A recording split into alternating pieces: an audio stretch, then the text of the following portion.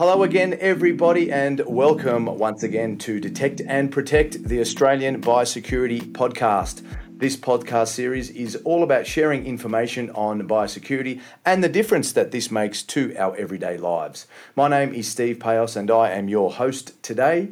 On today's episode, we talk about the importance of working together across Australia to prevent and manage Australia's biosecurity risk and what happens when the rules are not followed by those naughty people. We call this biosecurity compliance. A strong biosecurity system relies on prevention, and I'm sure it's not a shock to anybody out there listening to hear that prevention rather than treatment is the most effective means. We're also going to talk about biosecurity compliance statement, what this is and why it's important to all Australians. It's so important for everyone to be part of a strong, collaborative approach towards biosecurity, and we will discuss how the department manages biosecurity compliance. Now, everybody, I'm very, very excited today to say that I'm joined by Mr. Peter Timson, the First Assistant Secretary of the Compliance and Enforcement Division. And Peter is, of course, my First Assistant Secretary, which means that he'll be touching on a lot of the great work that I do within the department, along with my section, and the great work he's doing leading the Compliance and Enforcement Division. So it's something I'm very excited about, and I can't wait to talk to him today. So, without any further ado, a big thank you for joining us today, Mr. Peter Timson. Thanks so much for being here. Great to be here, and thank you. It's very great to have you indeed, Peter, a illustrious company of all the senior executives that have been part of this podcast with me. So I'm very, very happy to be talking to you today. First of all, Pete, could you please tell us a little bit about your role in the Compliance and Enforcement Division and what you're doing on a day-to-day basis? Sure. So our division is really about the compliance and monitoring across the whole biosecurity continuum, and that's both offshore and onshore, and that's for our staff that I have in my division working in both the audit, assurance, the approved arrangements, setting the standards, and then monitoring, and obviously in the enforcement and investigative where we see offences occurring in both the import and export space. So it's all about protecting the community and industry, and most importantly the farmers around the country, to making sure that we keep Australia pest and disease free. And that's a big part of what we do as a whole, isn't it, Pete, is keeping those pests and disease out, looking to regulate offshore where possible and manage that. And that's something that I'll touch on with you in a moment's time when it comes to pests and diseases and keeping them out. Can you tell us a little bit about what set, monitor and respond is and why it is important to the everyday Australian, Pete, please? Yeah, sure. So, and for me, explaining it as how I understand it, and just for our listeners out there, it's all about making sure that, you know, what you buy in the shops and what you get is what you expect, and making sure that when it comes through, it's fresh and it's great to eat or use, and making sure that it's pest and disease free. And to use the example of we set the rules and the standards. It's much like, when someone gets their driver's license. There's a whole set of rules. You have to do some tests, and there's standards that are set and things that you have to do when you're driving the vehicle. And we may put additional rules on that. For example, you might need to wear glasses. So that's a condition for driving your vehicle. And also, you know that you have to stop at a stop sign or a traffic light and maintain the speed limit.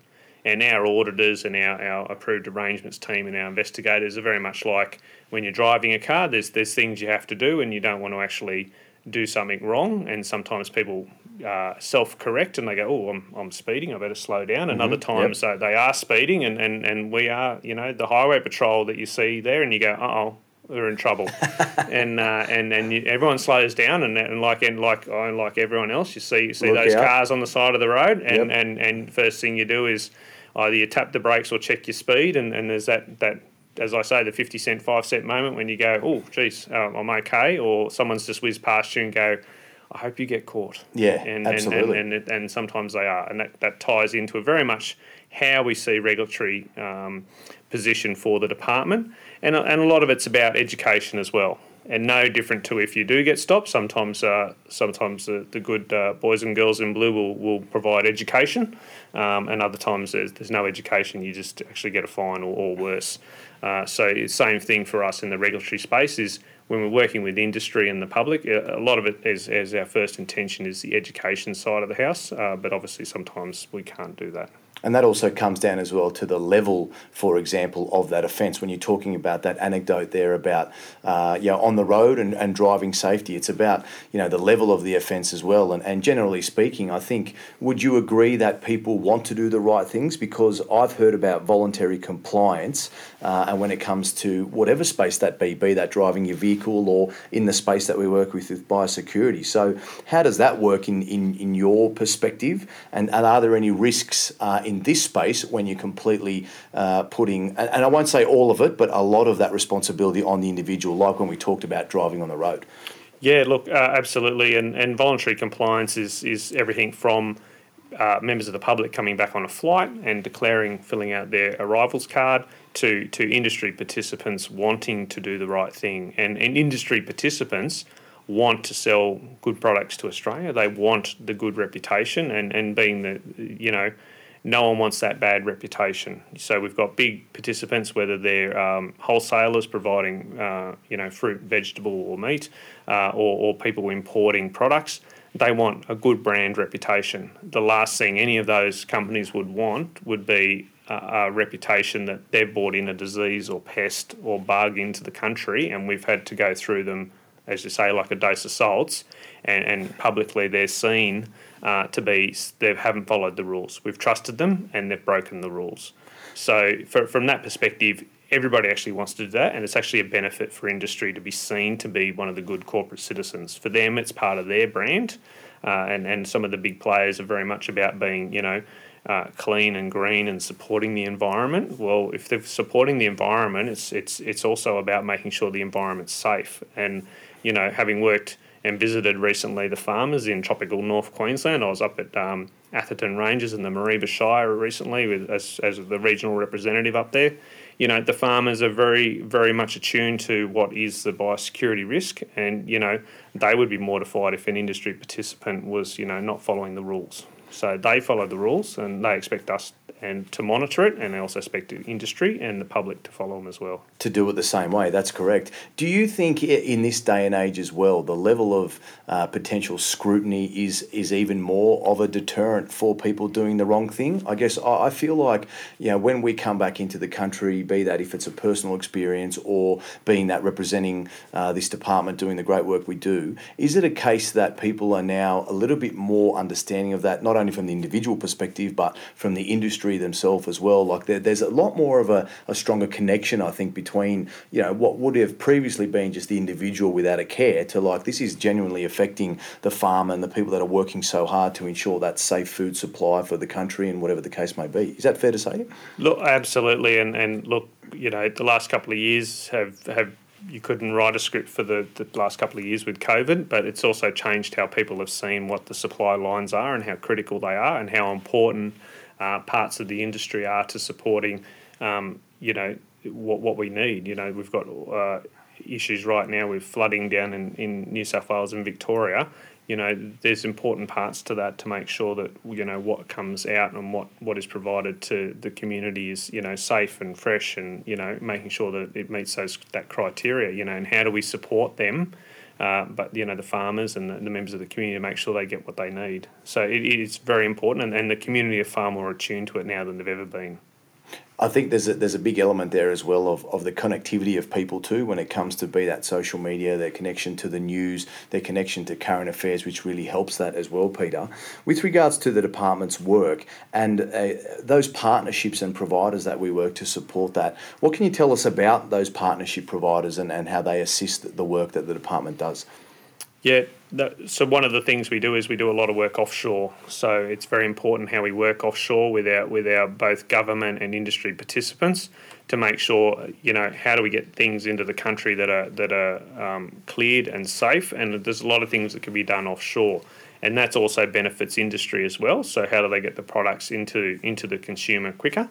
and how do we actually make that occur. So my division and my staff spend a lot of time working with those stakeholders offshore, whether we're looking at fumigation of containers offshore to get rid of nasty things like the capra beetle. For those who don't know what that is, it's a nasty little beetle that's the size of a grain of rice. So as small as it is, it's a force multiplier.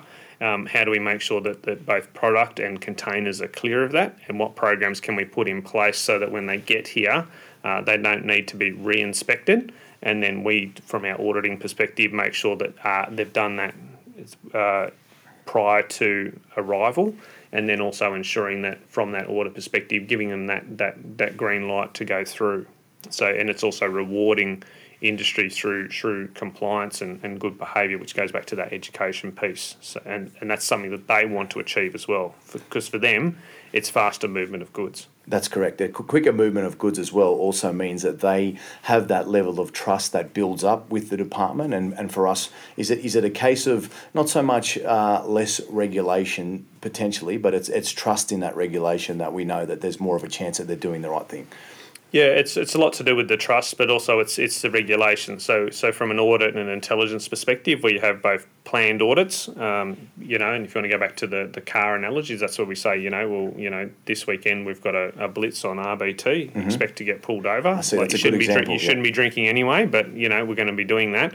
And then we have obviously targeted activity where we've got intelligence tip-offs that, something's not right, and that's where the public or industry participants say, look, I think they're cutting a corner. And we'll do unplanned audits or we'll do investigative activity because we think something's not right. And that can be quite a targeted operation. And that's where, again, back to the car analogy where, members of the public ring up and say, look, I think there's a whole heap of young persons going down to this area. They're going to do a whole heap of burnouts. Go and have a look. Do we go down and have a look? So, not to try to keep going back to the car analogy, but it's a similar method. In that space, and industry are very responsive to that because they're also aware that it takes one company for their produce to create a bad reputation, and consumers will suddenly pull back and not buy anyone's product of that type if there's a concern about the quality or the content.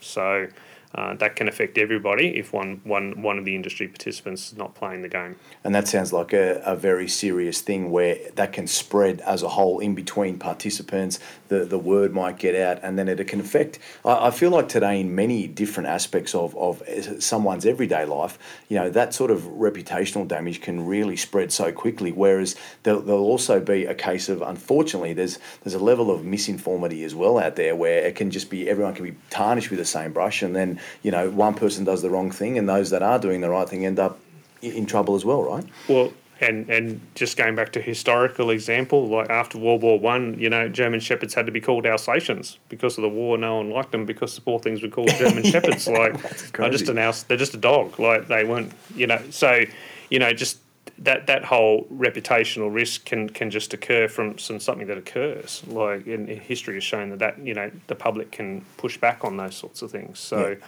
And it's a long way back from there, do you think, Peter, for them in that case? It can be a long way back to build that trust. It can be, like, industry or companies or produce, like, how do you get the trust back into the community to buy that product if something's happened? So a lot of the times, as I said, going back to the education piece, industry will work quite proactively with us to make sure that they're on the front foot as well. Absolutely. I'd love to now move on to some of the juicy stuff, if that's possible, Peter. I know you've got a very rich history with the AFP, now here in the Department of Agriculture, doing wonderful things here in DAF as well. What can you tell us about what happens when there is non-compliance and what we can do as a department? I also know that you personally have some fantastic examples, which we'd love to hear, what you can tell us about, and I know that the general public is very excited to hear some of this sort of stuff. So without putting you on the spot too much, Pete, please, we'd love to hear about some of the juicy stuff and how that works with regards to the non-compliance and what we can actually go and do as a department.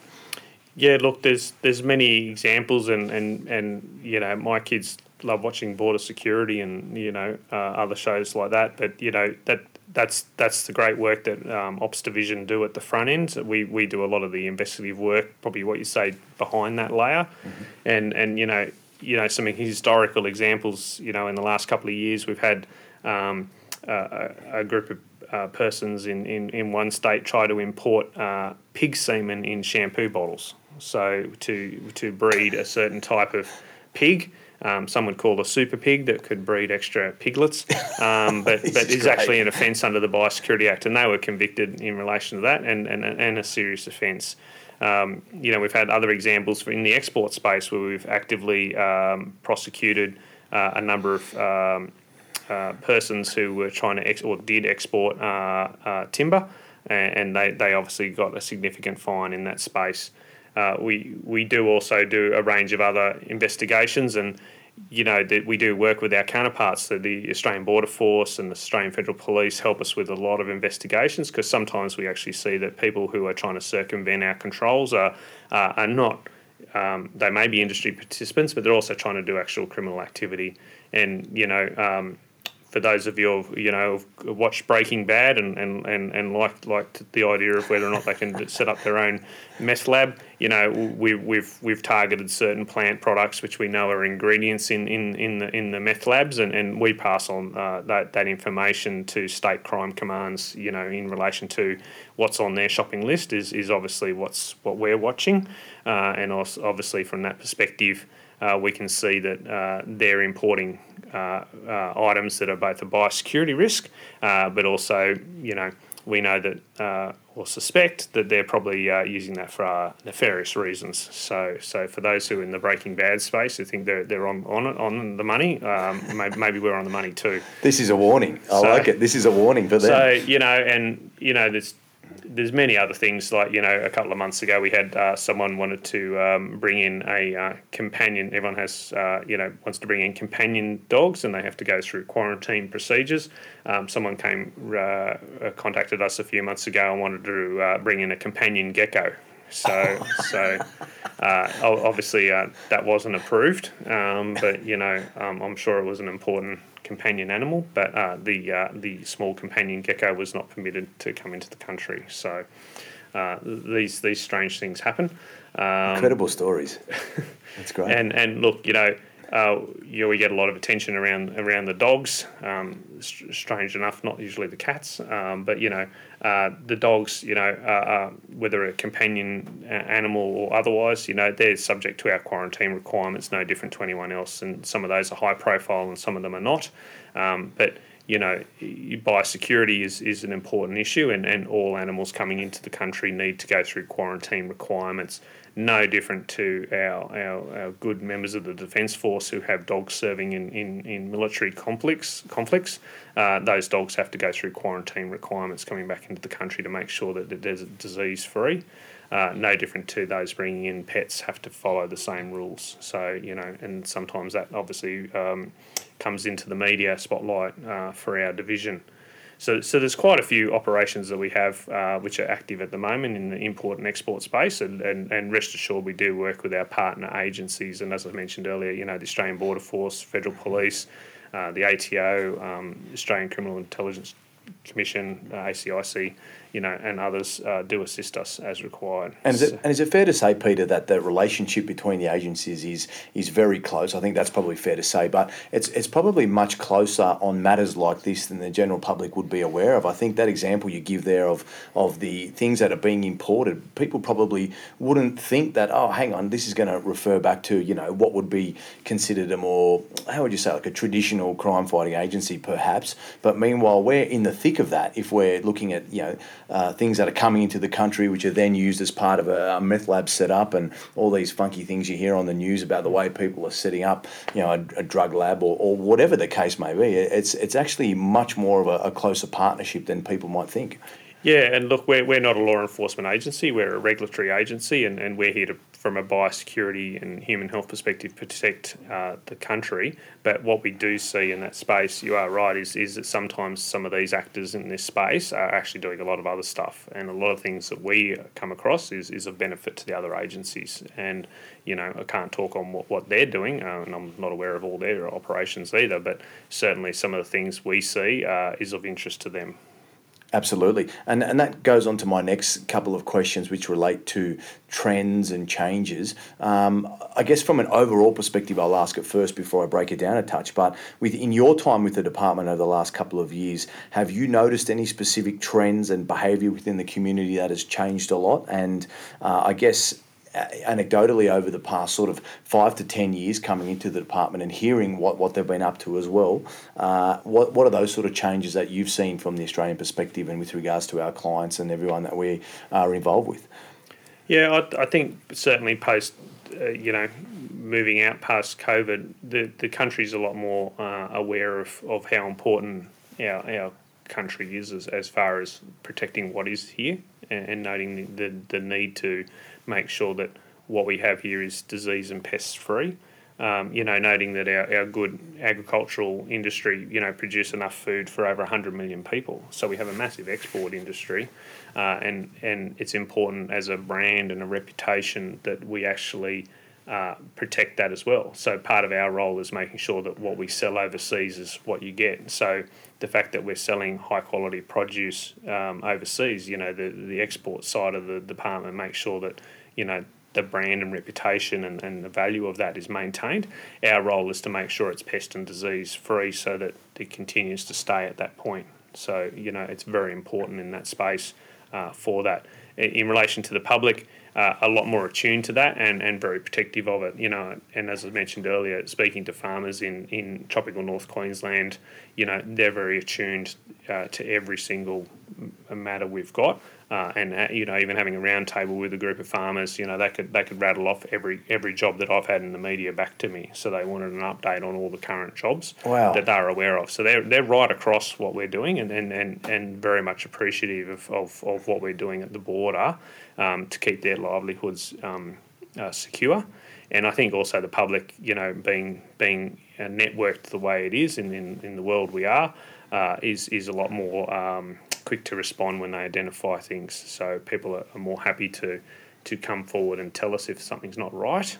Some of our biggest operations have come from, or some of our current active operations have come from tip-offs from the community or industry participants when they've just come up to us and said, you know what, and that's just not right. And that's given us that start point to actually look at some matters. And as I said, some of our biggest jobs that we've currently got underway have come from tip-offs. So, which is great. What do you think's the major difference there? Because and the question is, what do you think the major difference is in terms of how that visibility of the strength of our biosecurity system has become such a key part in everyone's lives? Because when you talk about the farmers being so in tune with it, and the fact that Australia on a biosecurity level and an international agricultural export and import level really is, I feel like, and if I can take a step back from my, I guess official role, like when it comes to me as an Australian, like it's something that I'm proud of, and I know that many Australians are, our level of standing when it comes to the world as an agricultural powerhouse.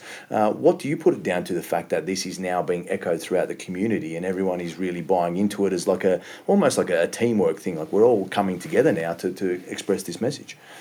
Yeah, look, I think it's about where we've come from in the last couple of years, is recognising that we do have a great country and so proud to be part of this country. But it's like the old adage, when you fly home, you just feel that $1 million, and that much better. That's how you feel. But I think the public certainly recognise that as we say, biosecurity is everyone's business. It's not just the good officers at the border or the operations division dogs at the borders. It's not just the Labrador's job at the border. It's everyone's job to make sure things are safe and things are right. So, and this goes back to everyone working together as a team effort to protect the industry and protect the community, to make sure that we have all this great produce that we do have there. It's fantastic. So it is indeed, Peter, and we've seen over the last few years, as an example, when you mentioned the Capra beetle a moment ago, we've talked about BMSB as well, which is the brown marmorated stink bug for all of our listeners.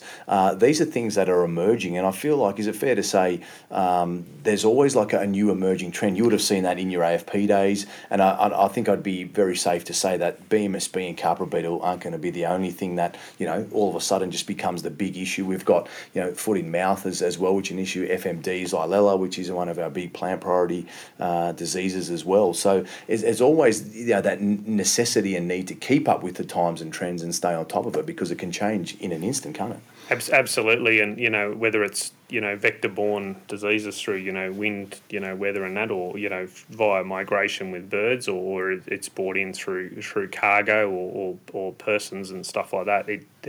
There are many elements, and it's constantly changing, unfortunately, and like you know, criminals, as soon as you find one way to stop it, they'll develop a new way to go around it. So and that's why we criminals stink bugs. You know, find a way. Not saying that, you know, there's a little mafia stink bug group working in some element, and they're working a new way to get into the container. But the point being is, there's always new ways that we need to look at doing things in more efficient ways and effective ways. Because the other part is, you know, trade volumes are going up. Absolutely. We need to be efficient but also safe, so we need to make sure that produce and products can move quickly and safely, but also still protecting, you know, protecting both the community and making sure the industry are happy. You know, no one wants to bring in a produce or a product line and then suddenly find out that it's infested with something. And you know, there are many diseases, unfortunately, out there, and as you've mentioned, quite a few, and some of the bugs, and you know, and as I, you know, coming from my background, the first briefing I went to was, you know, they talked about LSD, which to me I thought was a drug, and my boss turned around and said, no, that's actually a disease, it's lumpy skin disease. So, you know, I'm constantly learning about new ways of dealing with that, and you know, there are many ways that we can work with here and offshore to be more effective, and a lot of that comes to, as well, as I said earlier, what can we do offshore? So a lot of our partner agencies and countries realise that if they do things a certain way offshore, that can speed up the movement of goods onshore. So and we have a very active program in our division in that space, working offshore, and that's fantastic.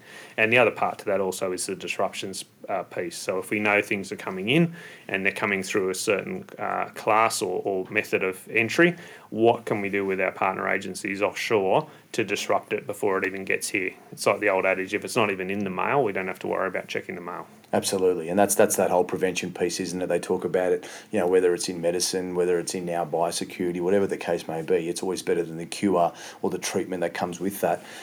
Before I talk about, I want to move on and talk shortly about the main mission moving forward from a compliance perspective and what success looks like. But you touched on something I wanted to go into briefly, where that relationship level of Australia with our international partners moving forward continues to grow from strength to strength. We have elevated relationships with a lot of our partners now as well. What do you think has been the key in educating them, I guess, on the importance of this? You know, what you said before was really important about trade being able to move easily, to get cleared. We've come out of the bottleneck of the pandemic. We've seen those supply issues, you know, the inflation that's come with it. I feel like that's an important piece, and I'd love for you just to provide some quick comment on that, if you could, about getting our other partners, because we're not only the only country out there that has a big export market, for example, or import space in the agricultural industries, but you know, a lot of our partners, I feel like they're coming around to our way of thinking and understanding that this is the best way forward.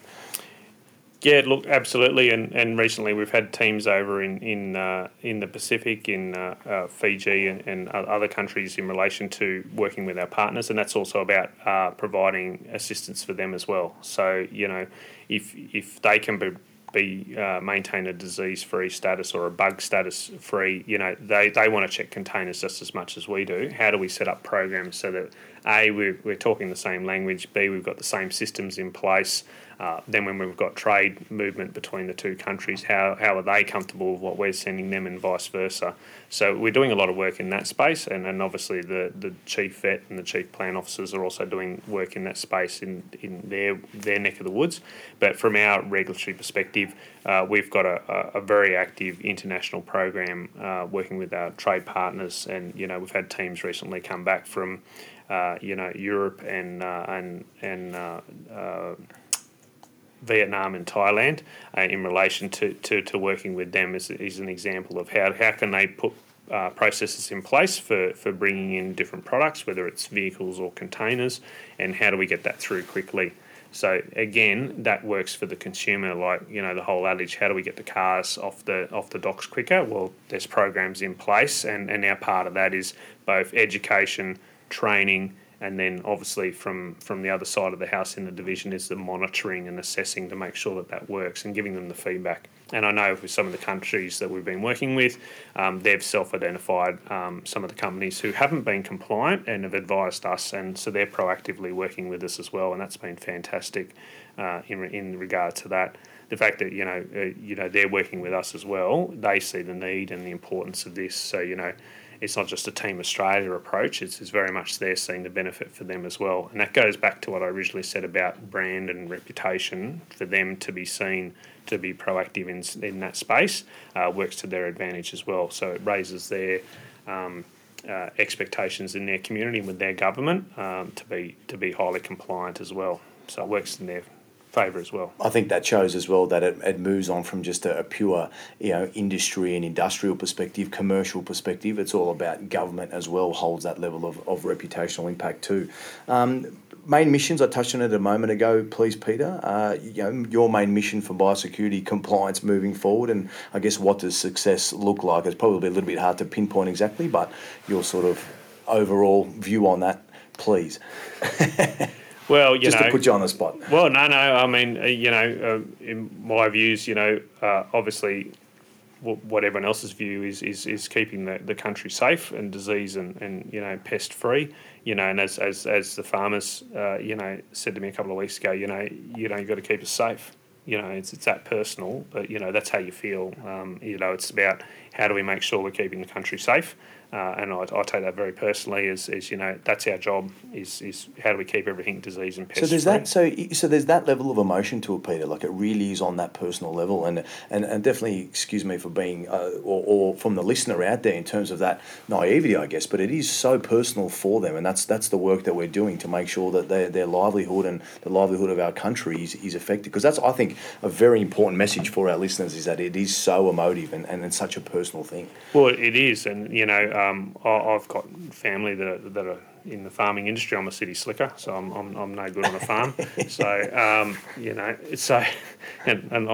call it how it is. But for them, it's their livelihood, it's their business, and it's also supporting the community in the country. And if some of these things get in, it can cause significant damage and harm. And it's not just reputation harm; it's their livelihood. And it is about making sure that we stay disease and pest free, and that is hard work. And luckily, I've got a great division, and I've got a lot of staff that work really hard all around the country doing that with the other divisions to try and keep Australia safe. And I'm not trying to be emotive or to be corporate, but I'm not just the Canberra public servant that just stays here. I do go out and see them, and part of my remit is going up north and making sure that listening to the farmers and the members of the industry up there to make sure that we're actually doing what they want us to do. Absolutely, and bringing those messages back here for everybody to work hard to ensure that's spread in terms of what they're after. That's amazing, Peter, it really is. Just finally, if you could give us your take-home messages, if you don't mind, for our listeners out there, the key take-home messages about the importance of biosecurity compliance and the great work that our division does. I would normally say that your division does when I'm speaking to someone on this, but I can say it is our division and the great work you're doing leading it. Key messages. Well, look, biosecurity, as I said, is everyone's responsibility, and it's no different to if you unpacked a container, you got something delivered from, Amazon or eBay, and you open it up and there's some bugs in it. Well, you need to seal it up and call us, and I'll give you the details in a sec. But biosecurity is everyone's responsibility, but for us, it's about working offshore and onshore to make sure that we keep the country safe and pest and disease free. And it's important work, and it supports everybody in the country. So, people listening go, oh, what can I do? Don't call the police, so call us.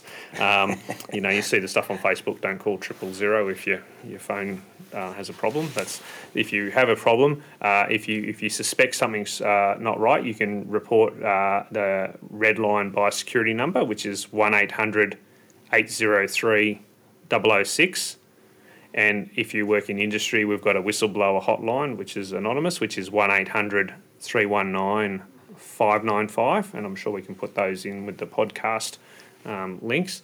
And as I've said, a lot of members of the public in industry do contact us if they suspect something's not right, and we do investigate.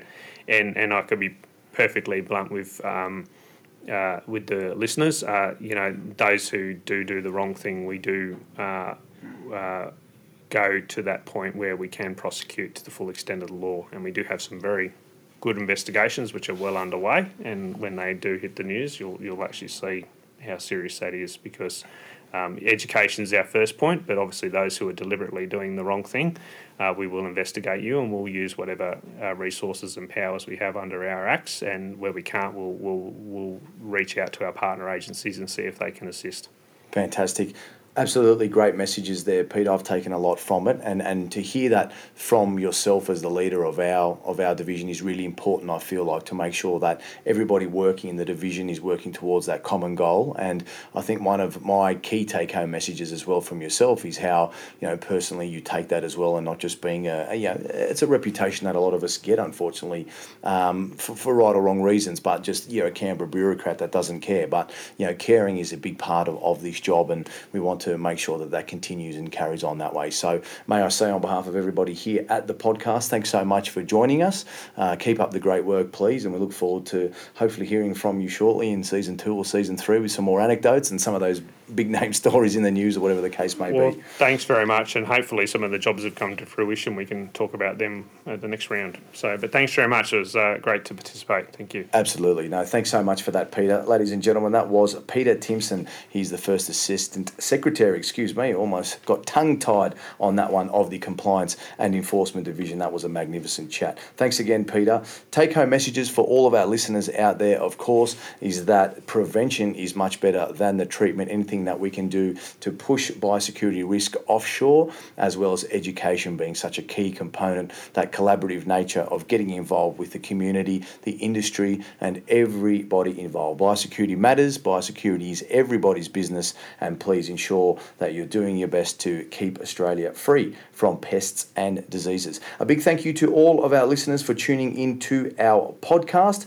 You can find more information on the keys to effective biosecurity compliance on the department's website by specifically visiting biosecurity.gov.au. That's biosecurity.gov.au. And for more information on our Compliance and Enforcement Division, you can find that at awe.gov.au/biosecurity-trade/policy/legislation/compliance. Got that one out there in the end. Links will be available in the episode description, so look out for those, and make sure you subscribe to our podcast series to get updates on future topics and learn more about Australian biosecurity. Another fantastic episode here on Detect and Protect. That concludes season 1 of what has been a fantastic first season of the podcast. We'll be back next year with the season 2 and the next episode, where we hopefully will be seeing Peter very soon. So that concludes Detect and Protect for today. My name is Steve Payos. It's been magnificent bringing you Peter Timson today, and we will see you all again very soon. Thank you and goodbye for now.